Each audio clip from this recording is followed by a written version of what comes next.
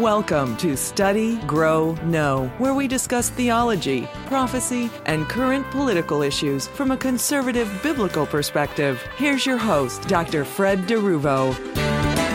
Hi, thank you for joining me. This is Dr. Fred, and you're listening to another episode of Study, Grow, Know. This one is called Ignoring the Obvious. Well, let's start when we talk about disappearing medical journals. Now, like many doctors, Dr. Scott Jensen has come under fire for daring to speak out against the official medical narrative related to COVID. Now, at first, he went along with at least part of the accepted narrative related to COVID, and he eventually woke up, admitted he'd been wrong, then did an about-face on his own industry's accepted narrative. And for that, the medical elite have come down on him, but he continues to fight against that tyranny. Now, I've got a short video linked in the transcript that he published regarding the problem of the disappearing articles that medical journals appear to be having on the internet. Why are these articles simply being removed? Well, you want to check out the short minute, it's under 5-minute video. And the powers that be refuse to let up, and it seems clear that they will likely push for another lockdown due to another pandemic that they're going to call, probably. Will you comply? Will you submit to the power elite's objective to gain full control over you, your words, what you eat, where you can go, what you can buy, and even what you might think if possible? Unfortunately, too many seem to be geared to be ready to do just that. The division in society is nearly complete and thoroughly entrenched, unfortunately. If there is another lockdown, most people who fell for it last time will fall for it again, because fear is a great motivator. No one wants to die. No one wants to become sickened by an illness that can potentially kill. So 90% of the population apparently ran out and got at least one COVID jab. Over 70% or so got both the 2 jabs, and fewer getting the booster, but still some are getting it. Some folks are getting, I've read of people who are just getting their 6th booster. Now, on top of this, too many people still wear masks in spite of the data from numerous studies that proves masks are not only not effective, but harmful to the wearer. And again, I have links for these things in the transcript. Well, moving along, not sure if folks have seen the latest from James O'Keefe and his OMG company, but it's a doozy. Yet it's not really surprising to many of us who already knew that BlackRock is one of the richest corporations in the world, owns a ton of things, including Pfizer, and exercises tremendous control. The name of their game is to make as much money as possible and to become as rich as possible in order to use that wealth to leverage people, especially politicians and heads of corporations. Now, the revelations in the video from James O'Keefe are eye-opening, but one thing stands out for me. In the undercover video, the recruiter from BlackRock, who doesn't know he's being filmed, and who has since deleted his LinkedIn account, by the way, says, "The fix is in." Well, what does that mean? Well, it tells me something really important. It tells me that BlackRock has enough wealth and power to buy politicians, own a ton of corporations, to help the CEOs of those corporations do their bidding, and ultimately do what they can to destroy democracy, or in the USA's case, a constitutional republic.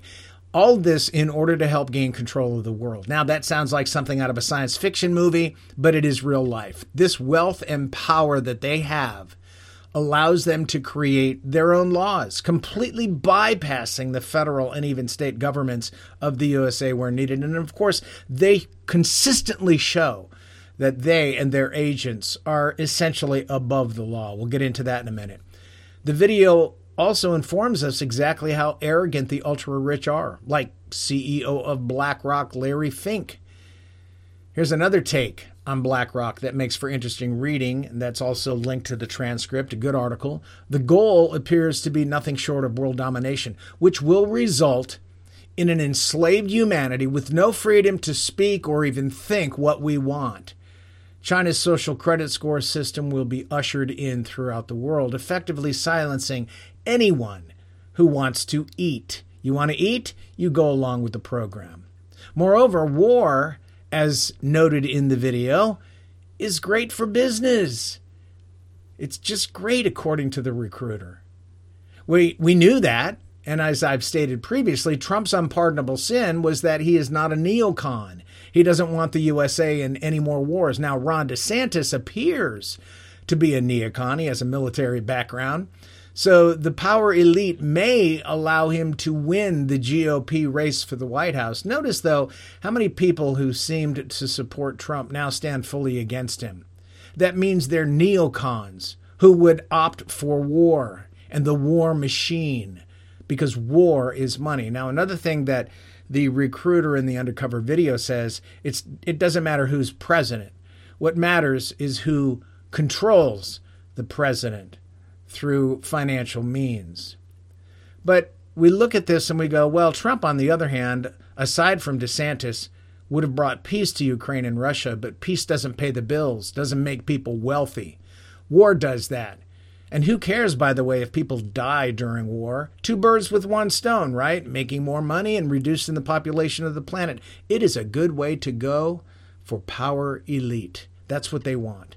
Now, I've said it before, but it seems these power elite people cannot be content with just being exceedingly wealthy. They must reach for the final frontier and gain full control of everything on the planet, including everyone. There's nothing beyond that for them, absolutely nothing, and achieving total dominance proves to them that they are gods. This is clearly a satanic mindset because it is exactly what Satan envisioned in his 5 I will statements in Isaiah 14. So to people like Fink, Schwab, Gates, and a host of others, wealth is good. Not for simply enjoying it and maybe even doing something good with it, but for granting them power to control us. The more wealth, the greater the desire for and ability to control people and nations. Now, I imagine it must be pretty hard to be in the position where you can go anywhere.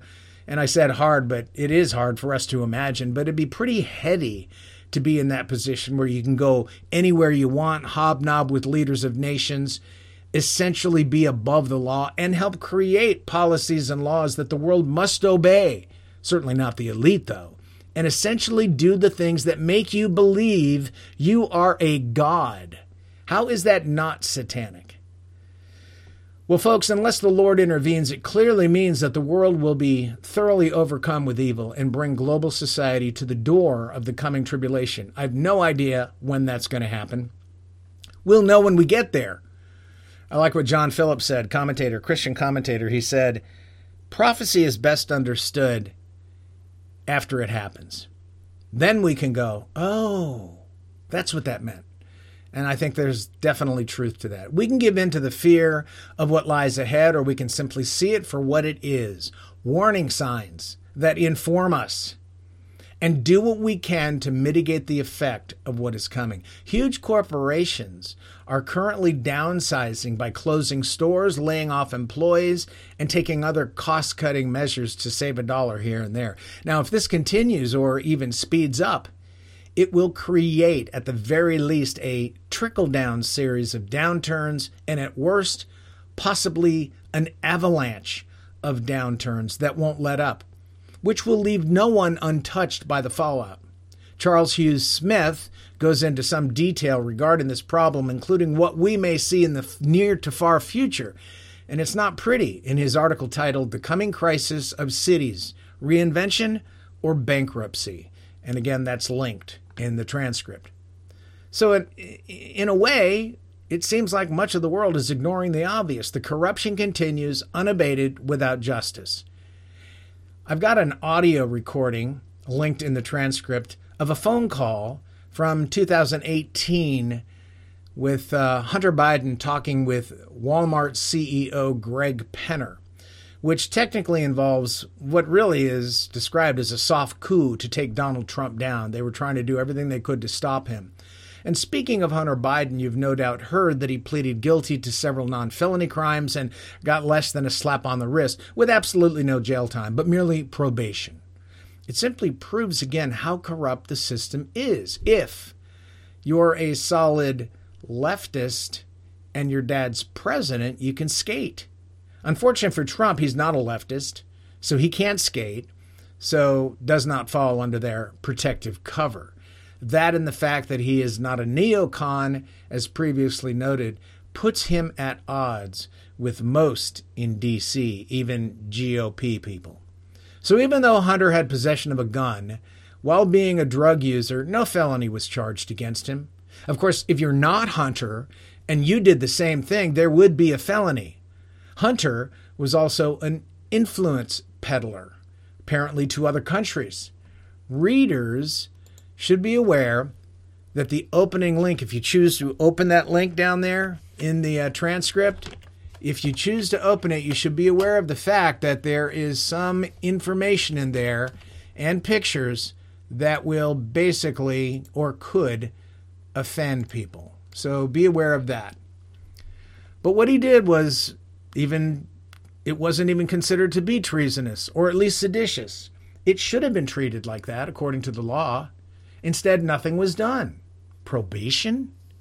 Well, in the meantime, Trump has been arrested, handcuffed, perp-walked, and indicted for having classified documents in his possession. So did Mike Pence. So did Joe Biden when he was vice president. So did Hillary Clinton when she was Secretary of State. Only the president has authority to have classified documents. So Trump had authority to have them. No one else did. But for doing that, the DOJ wants to imprison him for hundreds of years, and already the judge in the case is working against Trump's lawyers, and he has placed, or she, I forget who it is, has placed a gag order on Trump. Yet if you go to Twitter, you'll consistently read many who agree with what is happening to Trump and also agree that what happened to Hunter was quote-unquote fair. Tucker Carlson has something to say about it, and I love the way he pokes the left in their collective eyes. Moreover, Durham, the prosecutor, John Durham, who did that big, year-long investigation, was testifying before Congress today, and what he has to say doesn't look good for the deep state and the corrupt agencies, but we'll see what happens. Oh, and by the way, this article that I've got another link, it's called, Are You Ready for a Real Recession? Asks the question most seem to avoid. Are you? And it's also by Charles Hughes Smith. There's a way out, at least for individuals who see the problem and redirect themselves. And the same author provides the information in a book he wrote, Self-Reliance in the 21st Century. Globalization will collapse eventually. What will you do when it does? Now, all of this is made possible by an increase in Satan's direct involvement in the lives of people easily manipulated to do evil things for their own selfish plans. You know, it's funny. I was reading through Psalms 96 through 102 this morning, and repeatedly there is mention of the Lord's return to this world to bring judgment and justice. Well, it's not difficult to see why both are needed in today's world. And that was then, by the way. Those Psalms were written hundreds and few thousand years ago. But here we are today, and those who love the Lord also should love his appearing. We long for the time when this world will be released from the stronghold Satan has on it and all of his corruptive and evil influences. Now, in the meantime, wouldn't it be something, though, if we Christians spent as much time desiring to grow in our fear of offending the Lord as much as we spend time trying to figure out what every sign and bit of information means for the future? Teach me your way, O Lord. I will walk in your truth. Unite my heart to fear your name. Scripture verses like the one I just read, Psalm 86:11, should be the most important aspect of our Christian lives. Instead, we are often, and I'm guilty of it myself, too focused on things we cannot change and don't need to know, really. It is enough to know that if we have salvation, we will spend eternity with Christ. It is enough to know what the Bible teaches about end times. It doesn't appear to me that Jesus, Paul, or others spent all their energies on end times events. Yes, they educated others, They did discuss, they preached about it, they wrote about it. But that's not all they did. They mentioned it and in some cases provided details of those events, but in the end, their goal was to help Christians live better lives, lives that brought glory to God. And may we do the same. I want to thank you for joining me today. And until we meet again, I pray that God will open your eyes to show you how blessed you are in Him. You've been listening to Study, Grow, Know with Dr. Fred DeRuvo. Please join us each week for new broadcasts that deal with theology, prophecy, and political issues from a biblical, conservative perspective.